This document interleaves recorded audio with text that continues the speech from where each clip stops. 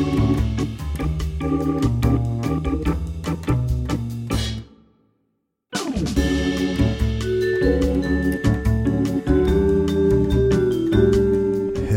and welcome to Upstream with Jim and John, father and son conversations about discipleship and culture in the Pacific Northwest.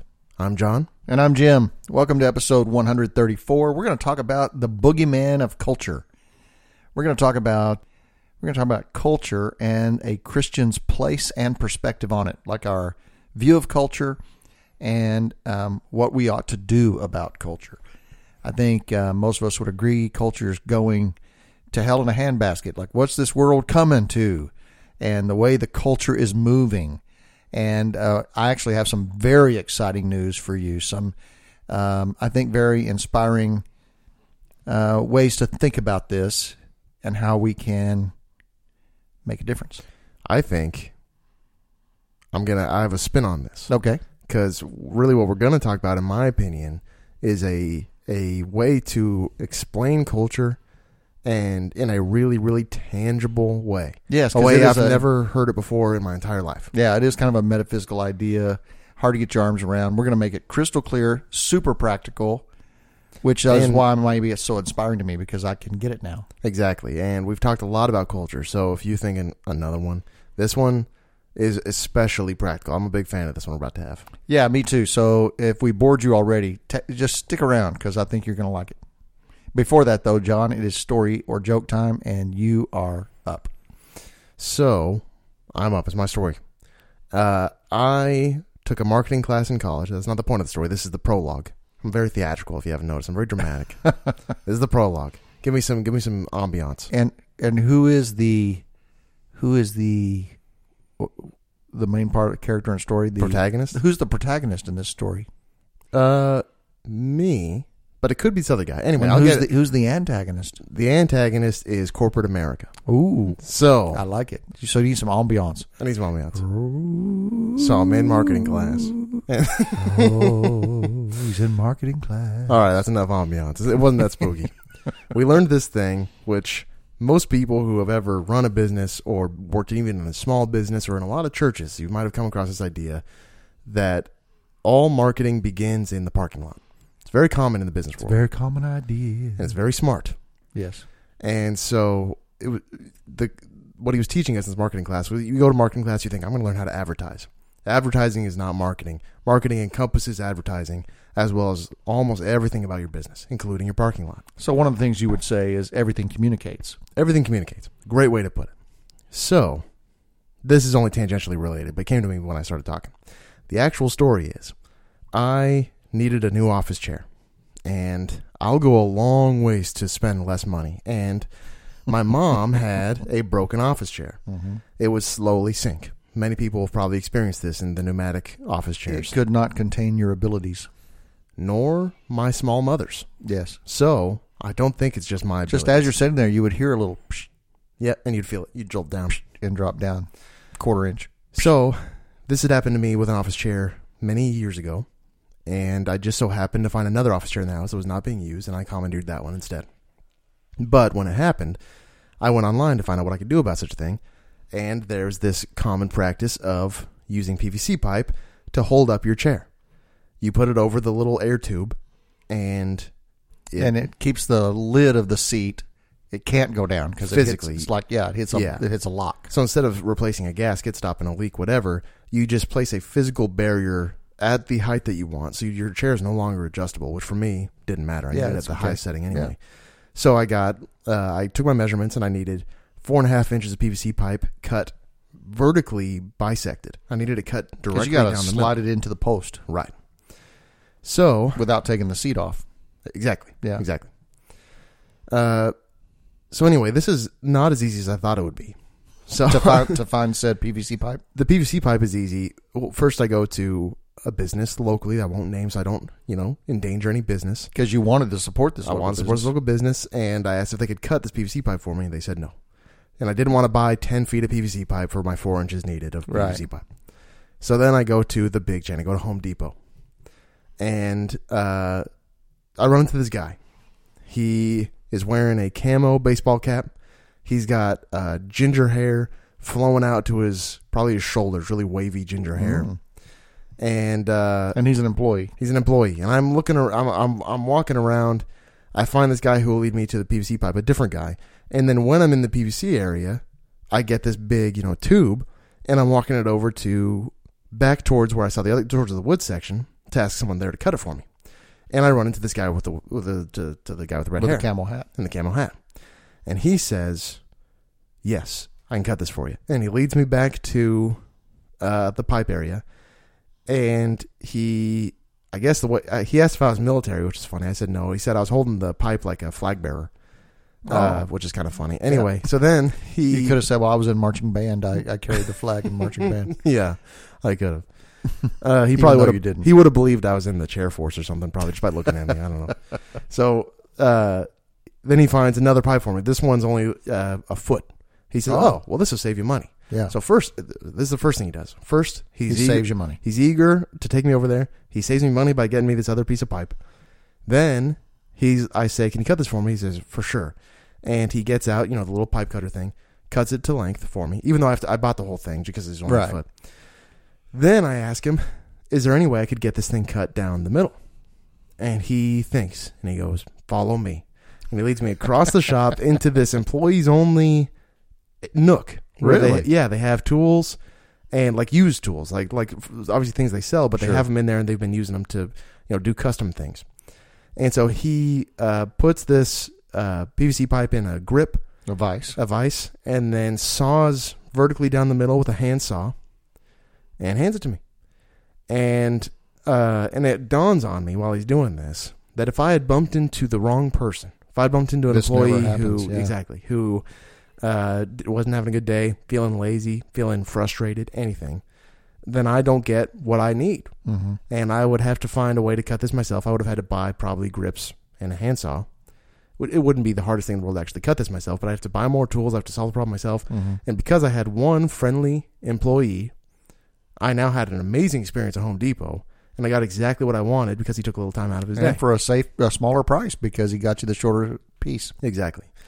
So all this to say, marketing includes employees. All of that. And you can't, if we're talking business, you can't consistently make that guy all the time. That guy's not always going to be there for everybody. That's impossible. Mm.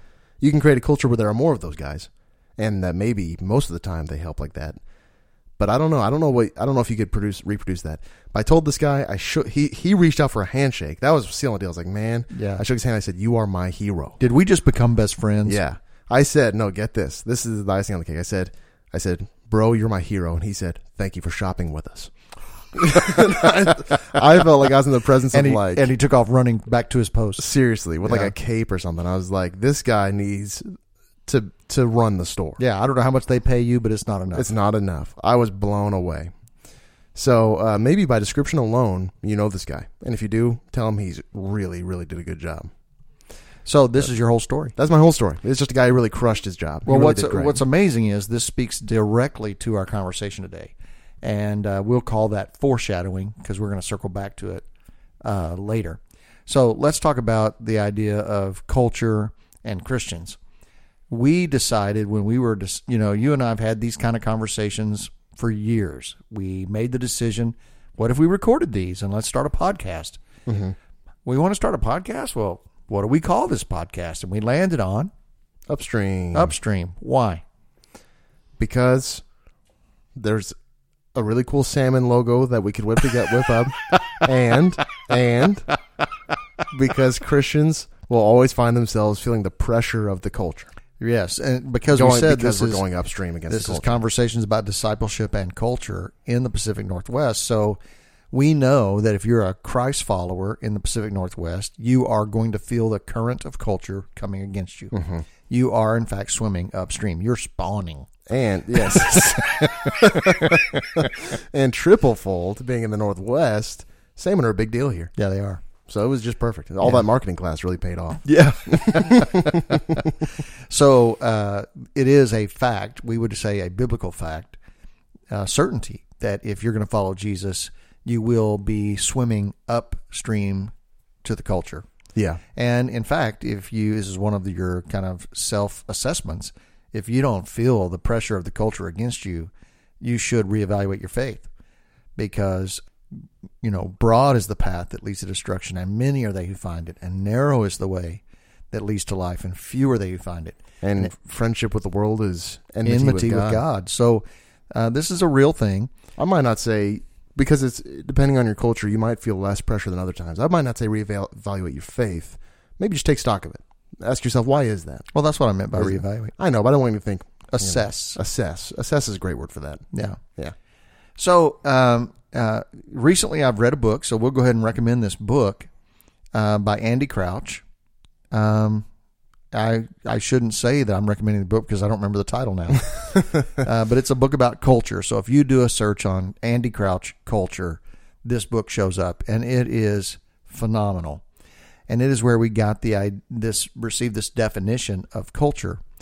So to kind of just frame the conversation, John, I know that there have been, through the last 2 years, times when I'm overwhelmed at the volume of stupidity in our culture, the anti-Christness of our culture, and sometimes it can feel like it is a losing battle. Like this is, have you felt that? Yeah, absolutely. It's funny because, you know, my stance since I've been very young is that things don't change. And, you know, there's that famous, it's a famous 1-2 punch where it's a quote from like Aristotle, and it says, you know, kids these days do this, this, and this, and you go, yeah. And then it says, that was freaking 2,000 years ago. Right. So that's a famous gotcha. And I had heard that, you know, and I was like in high school, and I was like, yeah, so I was right. Things don't change. So it's tough to say these are the most dramatic days ever. Right. Yeah. But we have a lot of people so normally the people who might say, you know, kids these days when I was younger was different, those people might be in their 60s, you know, or thereabouts.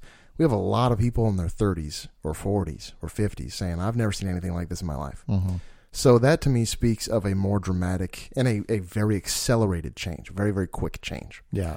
Because I do believe things change in a smaller way, in very nuanced ways or less nuanced ways. But I more mean that the human condition is consistent, very painfully consistent. Depravity has been on the table for a long time. Yeah. You know, one of the examples I use is you're only about 7% into the Bible before there's starting to be rules about sex with animals. This thing fell off the rails really fast. Yeah. And so while, you know, depravity has peaks and valleys of volume or social acceptance or cultural endorsement, we've been sick and sinful for a long, long, long time. So that is true.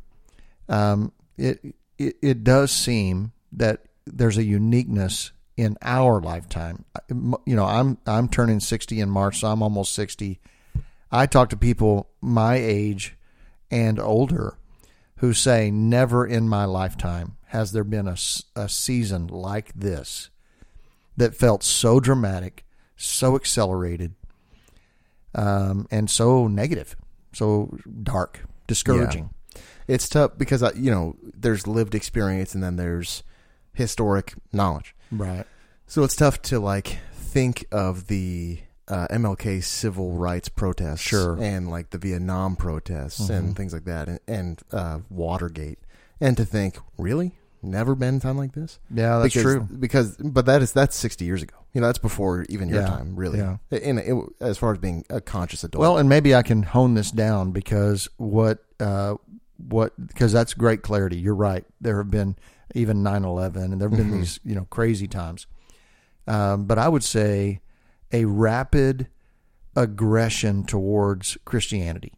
Yeah, it's been an accelerated deterioration of Christian values and an accelerated hostility towards Christianity in particular.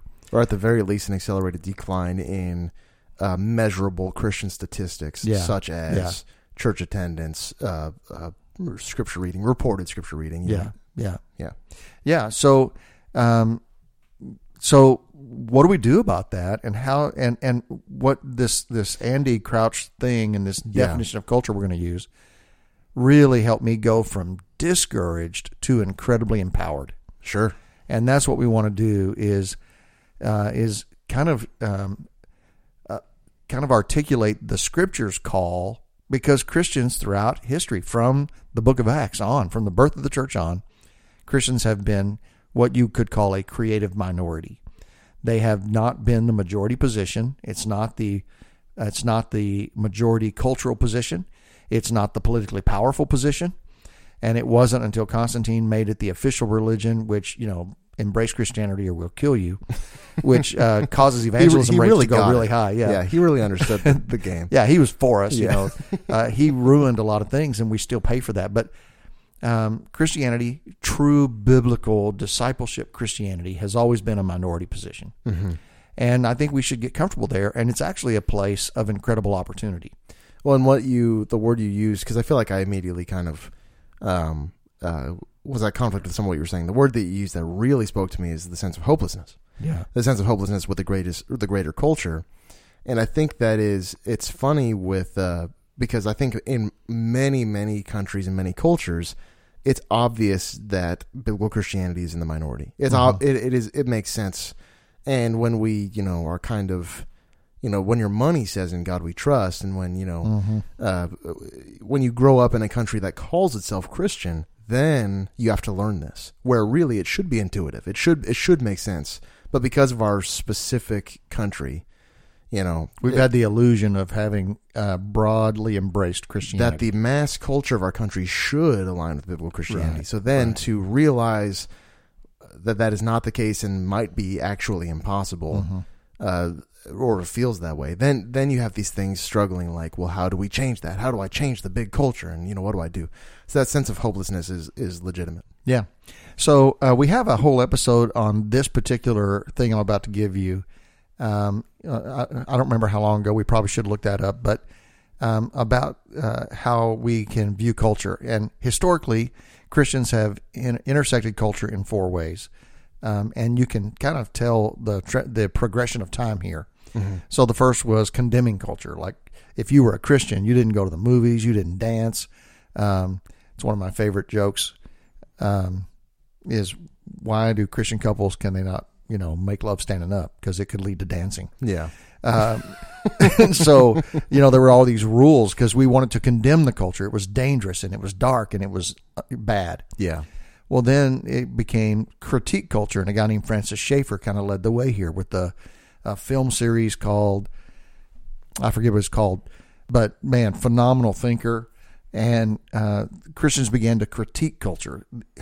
How should we think about the value of human life, and really critiquing. So then instead of showing, you get into engagement. You get into, instead of just blacklisting it, let's actually engage it and be critical. Right. And then that kind of gave way in my early Christian life to copying the culture. So you take hit songs and you change the lyrics and make them Christian songs, and you start making your own Christian movies, but they're just like other movies, but way bad, just bad acting and we had low budget. We had one. It was instead of "Pour Some Sugar on Me," was that Rolling Stones? No, who is that? I don't know. Anyway, we changed that to "Pour Some Spirit on Me." Oh, in the name of God. Yeah. In the name of God. Well, it's pretty embarrassing, some of the things we've done to copy culture. And you had this, churches started doing this. So your auditoriums got dark, and you had intelligent lights, and you had haze machines, and you had loud music, and it was kind of this creating this cultural vibe that was copying the culture. Sure. And then the last response was just to consume culture. It's like we've just given in, and we just consume it, man. Assimilation. Yes, we've assimilated into it, and we just consume culture. We're consuming it at the same rates and the same quality as anybody. Yeah. And so none of those are the biblical perspective toward culture, and we want to contend that there is a call to, two more C words, you could either cultivate culture or actually create it. And so what I want to talk about is our enormous opportunity to be culture creators. And this is, me, I'm boring. You? Yeah, I'm not a trendsetter. My goal with my clothing is to be not noteworthy. Sure. So, some people try to dress cool. Some people try to dress like they spend a lot of money. Some people, I have a good friend, he spends a lot of time trying to look homeless. It takes a lot of effort for him to look homeless. Purposefully. You know him, yes. And he's an artist. And you say this, but there's no way he says, I want to look homeless. Well, people would ask him, homeless people would ask him where he's staying, and he would love that. He just loved that. Anyway, my goal is to be culturally kind of invisible. I don't want to be noteworthy. Sure. But if I do try to, I feel like I'm the goofball who tries to say something cool or do something cool. It's just I'm not cool. Yeah.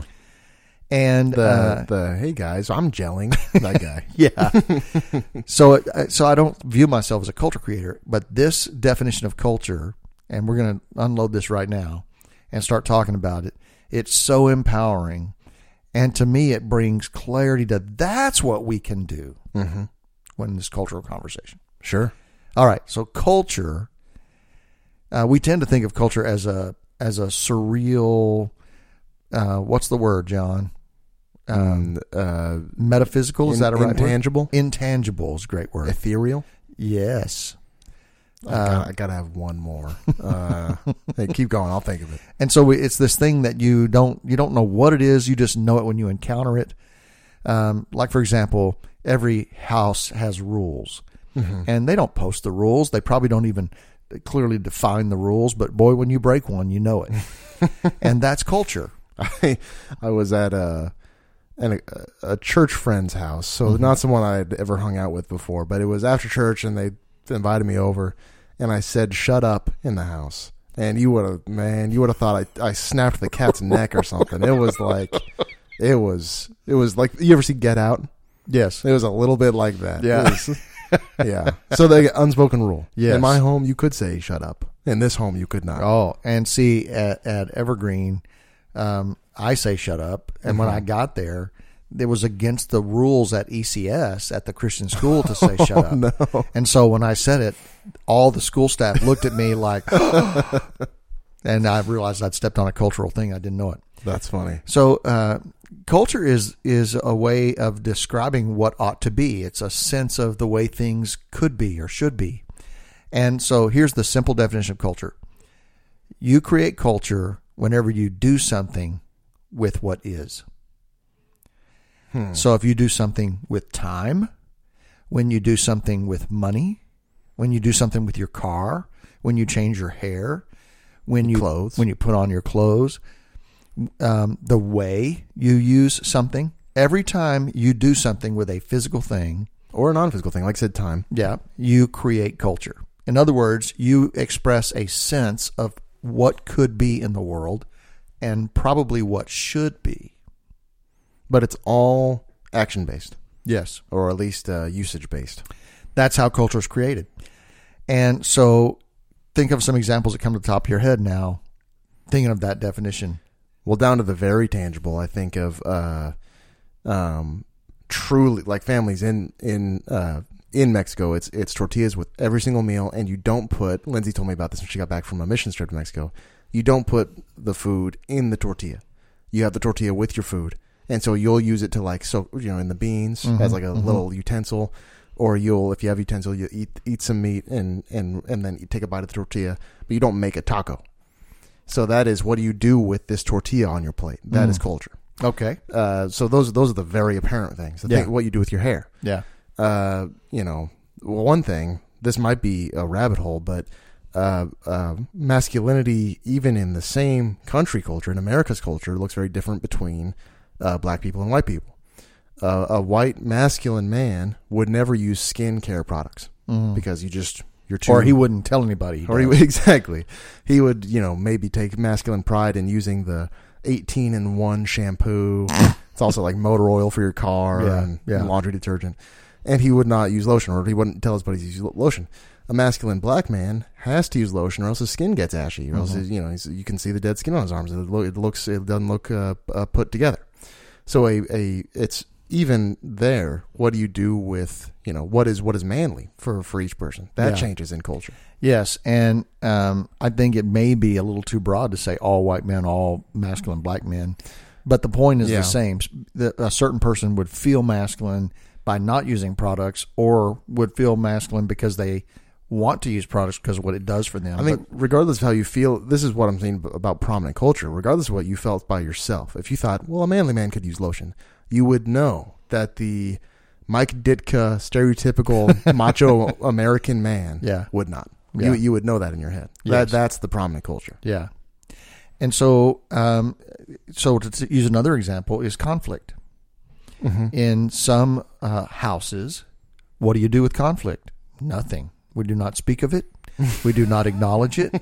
We let that elephant sit right there in the living room while we all enjoy a movie, and we don't talk about it. Other houses scream and yell about it and throw fits, and it's immaturely handled. But what you do with your feelings, what you do with your offenses, what you do with your wounds, these are culture creating.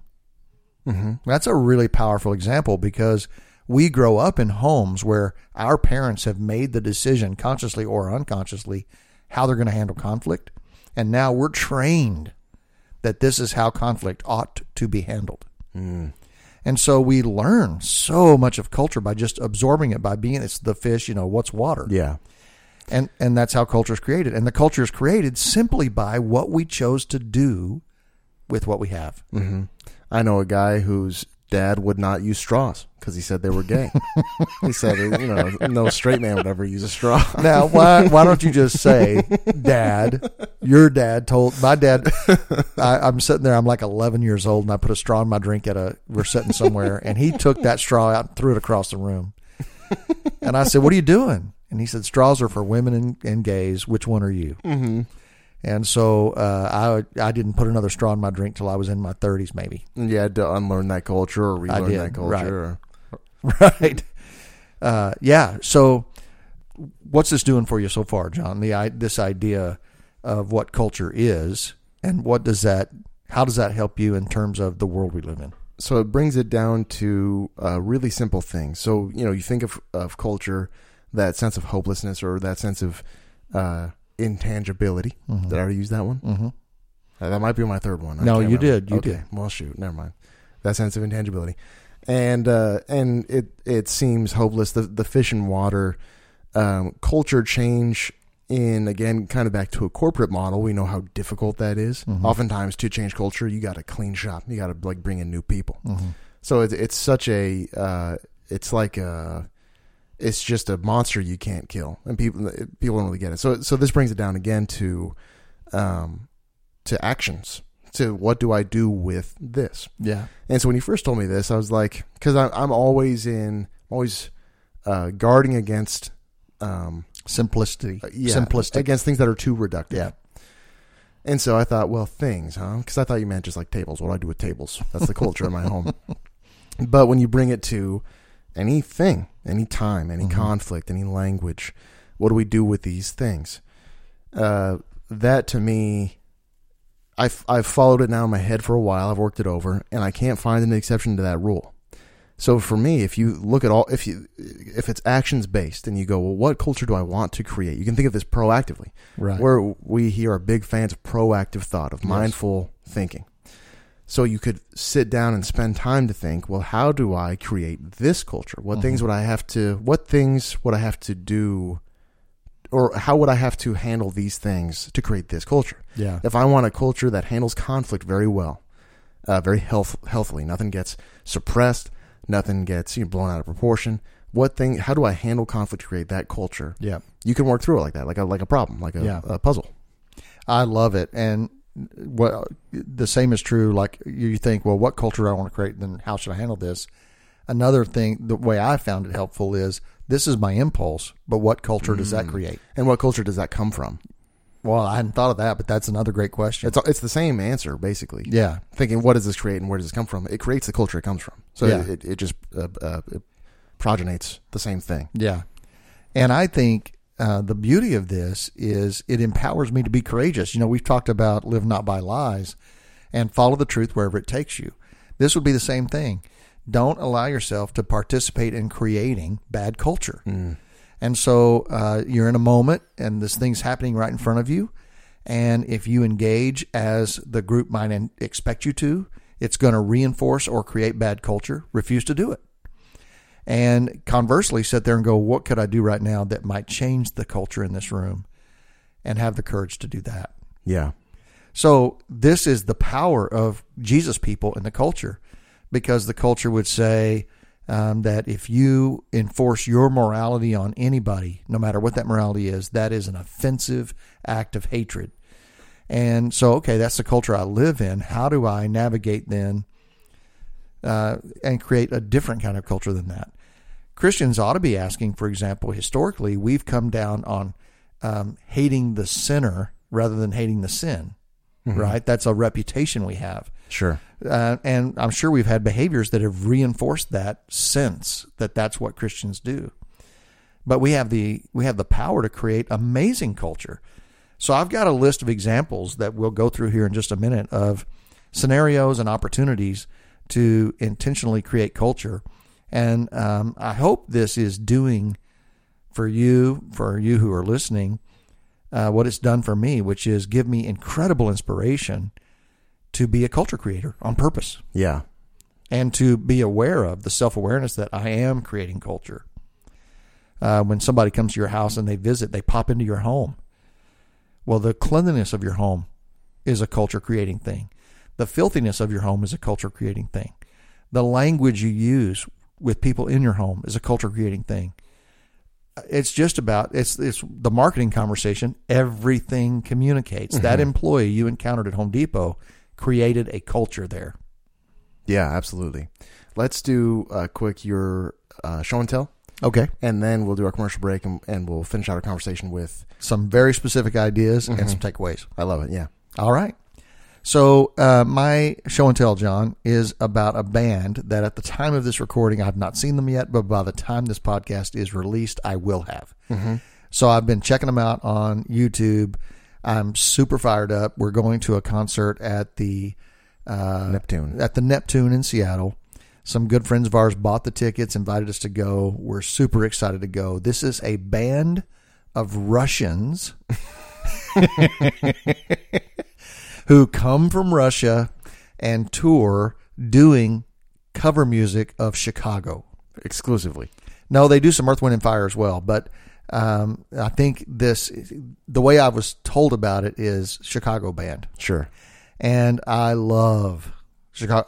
I honestly don't think there's a Chicago song that I don't know every word to. That would be a challenge. I know. I saw the look in your eyes.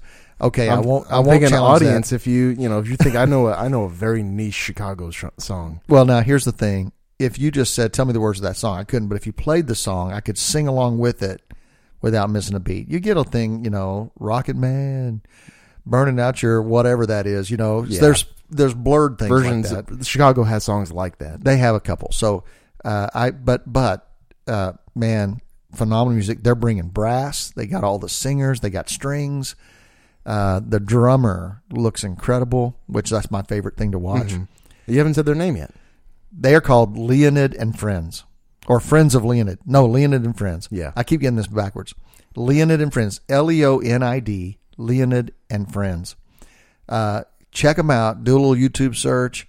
One of their singers is this older guy who has his shirt unbuttoned to his belly button and a gold chain, and I just love it. He's like, Mr. Groovy. I'm still stuck in 1974. Yeah. But man, it is so. I can't wait to be in that room and hear these guys. It sounds like a blast. You showed me some of some YouTube videos of them recording. Yeah, they seem like they're living their absolute dream. They're having living the best time. They're having a great time. They don't care what you think about how they look. Talk about culture creating. Yeah. You watch how they dress. They do not care what you think.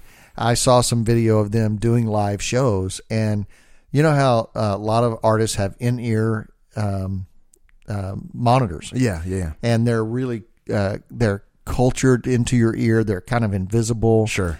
A couple of their guys have giant headphones on their heads on the stage in a live show because they just don't care.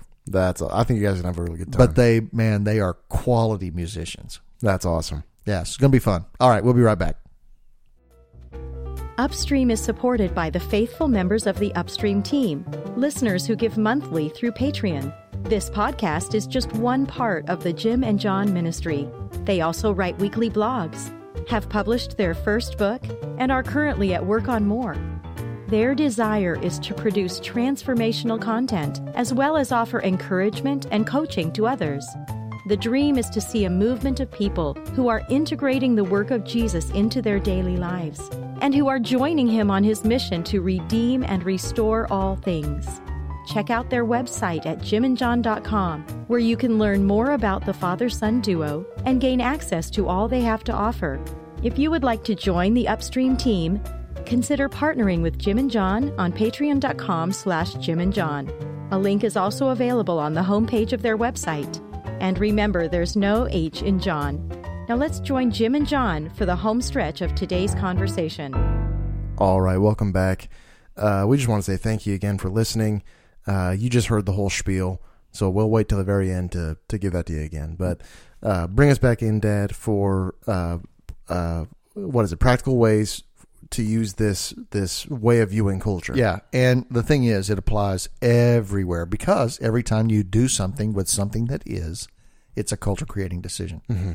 And that's the part where you're like, is that really true? And and sure enough, you see it everywhere. Yeah, so far I haven't found an exception. Yeah.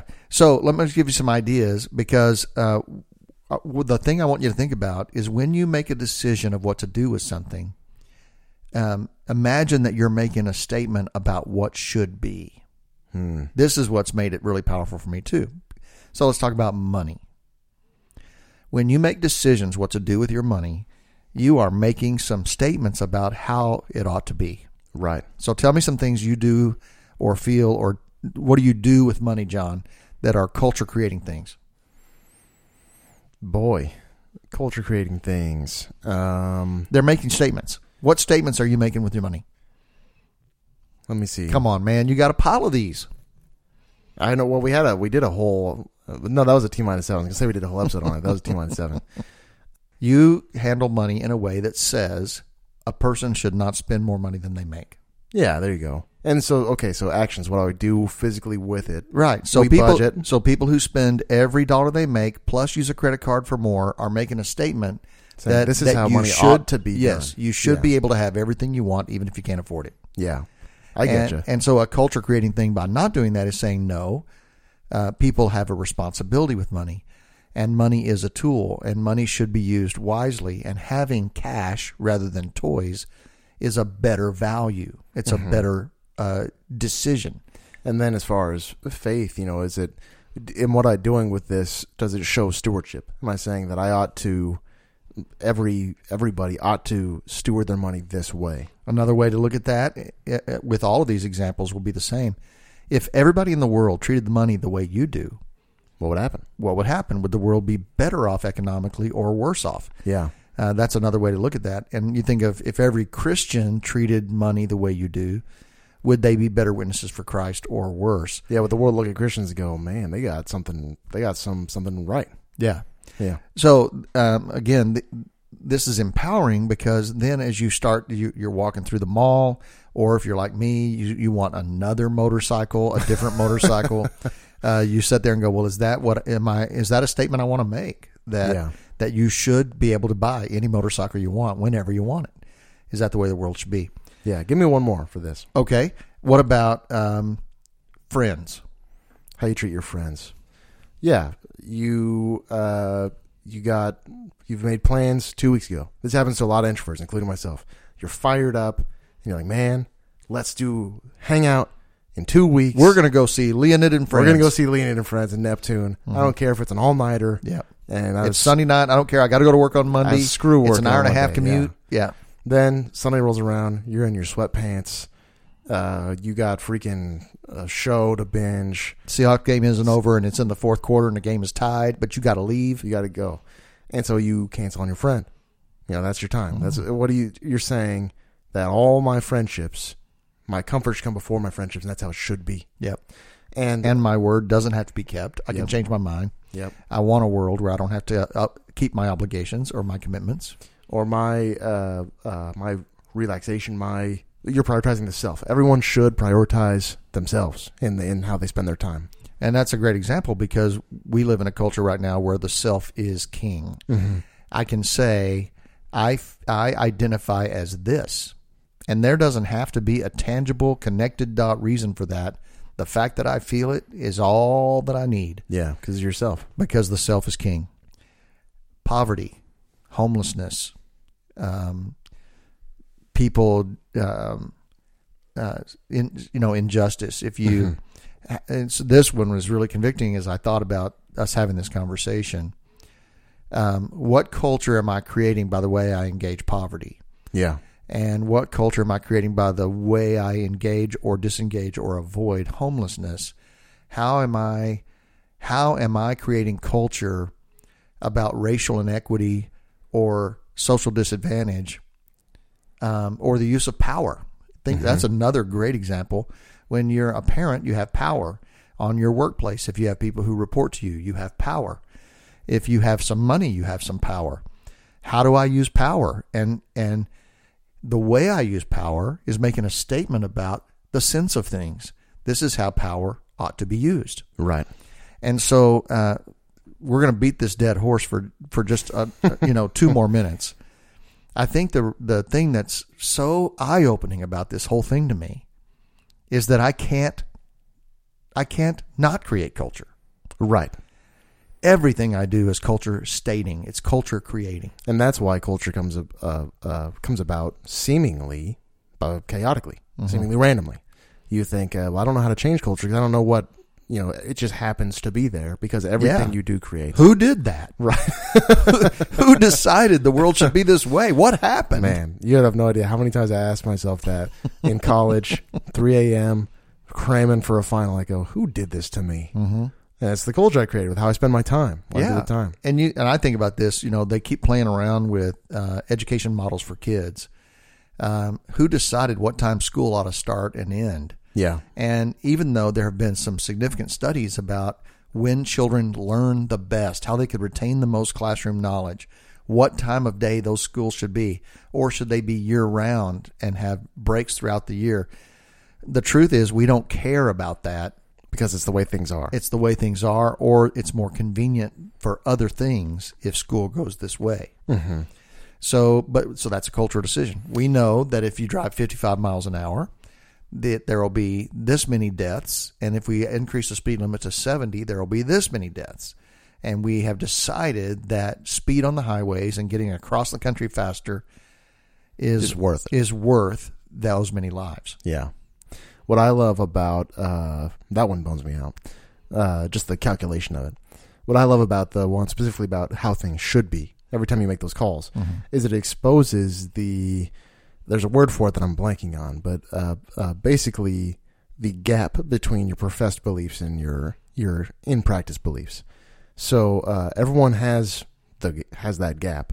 I feel like it's becoming with a lot more of the opinion expression and a lot of the online culture, again back to culture, of this is not right. I must I say this, and you must have certain stances, or you must have a stance. All of these things don't seem to allow for that gap between your professed beliefs and your non-professed beliefs. So, or your professed beliefs and what you do in action. So obviously, we aspire, especially as Christians, I think most people aspire, but Christians aspire to the utmost that gap would basically disappear between what you say and what you do. So at the very least, again, this is another kind of... that there would be congruence. Yeah, this is a measurement of am I really, doing what I say should be done, ought to be done. And in that kind of practical way, and when you're thinking of creating culture, if you do what you say you ought to be done, then you're probably going to get the culture that you want anyways, Yeah. I love that because it exposes your selfishness. Exactly. Because if I make a selfish decision and then I ask myself, do I think that's the way the world ought to be? No, but I want it to be that way right now. And I think it cracks down on exceptions. You think, well, normally no, but maybe this one time. Yeah. But if you have this rule where everything that I do with a thing, I should do in the way I think everyone ought to do it. Yeah. I think in the way it ought to be done. And then you kind of don't give yourself that exception. Yeah. So when we think about the body of Christ, and we'll finish with this and then get your takeaway. When you think about the church having a voice in the culture, making cultural impact, what we do, the decisions we make, actually create culture that then is juxtaposed to the world's culture. It is a clear contrast. So imagine a culture where there is no poor among us because we take care of one another's needs. Imagine a culture where we love and forgive one another. Imagine a culture where we sacrifice for the sake of one another. Imagine a culture where we refuse to hurt one another or to hold on to a bitterness with one another. Imagine a culture, you can go on and on and on. And what happened, when you read the book of Acts, you see this stark difference of a culture. And it made the rest of the culture jealous. They were a little weirded out by it. They were not totally comfortable with it, but they were drawn to it like bugs to a light. And it was irresistible culture. Yeah. And we can do that. And we each contribute to or away from that every single day. Yeah. What's your takeaway? So my takeaway is this solves for me the mystery of a few of the proper nouns, proper phrases of Scripture. So a lot of them that you see and you go, I don't always exactly know what you're talking about. Kingdom of God is one of those. Kingdom of God, Jesus never strictly says exactly what he's talking about. It's more of a feeling. Yeah. And so one of those is the aroma of Christ. And that's broken down a little more than other things in the New Testament writings after the Gospels, but it's still kind of a thing. It's kind of just a vibe. I get the vibe of Christ from you. You could probably say that. Right, you could. And so this is like this is in action. This is on paper and missionally, strategically. This is the how and what of the aroma of Christ. This is what people, when they are near you and they sense something different, like there's this, I'm an untrained musician, and I was shocked when I started playing with other musicians how things, you just sense them. And there, boom, and you're all together, and you just knew it. Sometimes in the cadence of a conversation, you'll both be quiet, and then you both say something at the same time, because it's the cadence of the conversation. There's just things that you sense, and you don't really know what. And so the more you can break that down, if I was a trained musician, not only do I have the intuition of someone who plays an instrument, but I actually know the guts of that. I actually know what's going on there when everyone knows that, because I know time signatures and I know what we're doing. Right. And I have experience with these people. Oh, man, then you're on another plane. Yeah. So it's not that the intuition is bad or that it's broken, but if you know the aroma of Christ, how to reproduce that or what even that is, then knowledge in this case is very much power, and not to be manipulated. It sounds icky to engineer that, but more, I mean, this is an understanding. Yeah, you're incarnating instead of engineering it. You're incarnating the culture that Christ calls us to. Right. You're not manipulating. And when you think of the aroma of Christ, I there was a time in my life when I was so overwhelmed at all the things I should do, and I realized, instead of focusing on everything you should do, just stop doing the things you shouldn't do. So, for example, I need to say the right thing to this person. Well, how about, first of all, just stop talking? Don't say the wrong thing. Yeah. It's a lot easier for me to not say the wrong thing than it is to know the right thing to say. It's funny, I had, not helpful to this conversation, I had the exact opposite journey. Going from, man, I cannot quit doing the wrong things. Like, well, what if you do the right thing? Really? You had the exact opposite. Opposite. That's funny. Because to me, it's the new law of Jesus is proactive, not inactive. It is, and I love that language. When you're talking about the aroma of Christ, my redneck Bubba interpretation is, well, if you can't create the aroma of Christ, at least don't fart in it.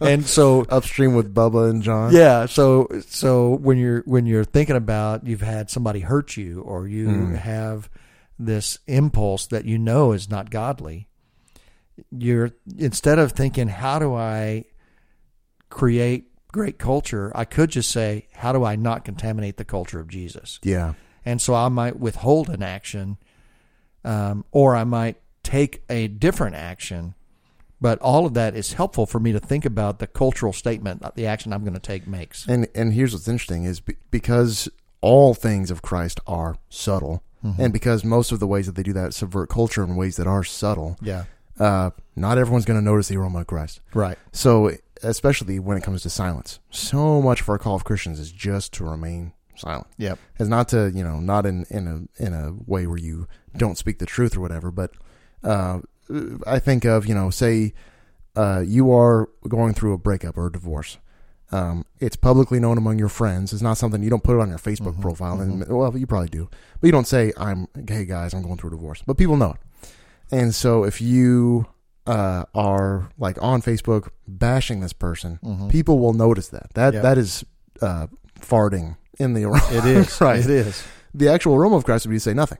So someone might not notice that you saying nothing because it doesn't come. They're busy. They got stuff going on. There's other stuff on that feed. They would notice you freaking out. They might not notice you saying nothing. Yeah. So it's not as it's not as if people are going to go, hey man, I smell that. You're really crushing it. Right. It's just it is what it is. Yeah. It's about conduct.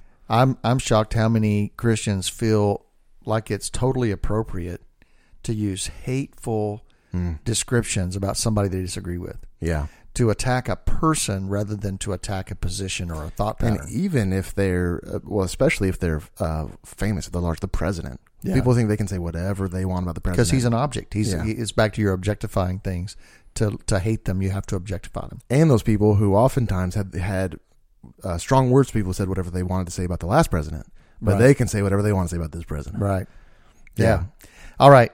Hey, man, we are really grateful that you listened and stuck through this conversation with us. We'd love to hear any ahas you had or takeaways that you have from the episode. So you can email us at info@jimandjohn.com. No H in the John.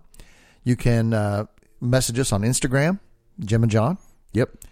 You can we do a weekly post there for each episode. You can comment on that or DM us, whichever works for you. Yeah. And we're just grateful. So thanks for listening. Pick your favorite episode, pass it on to a friend. That would be one great thing you could do for us.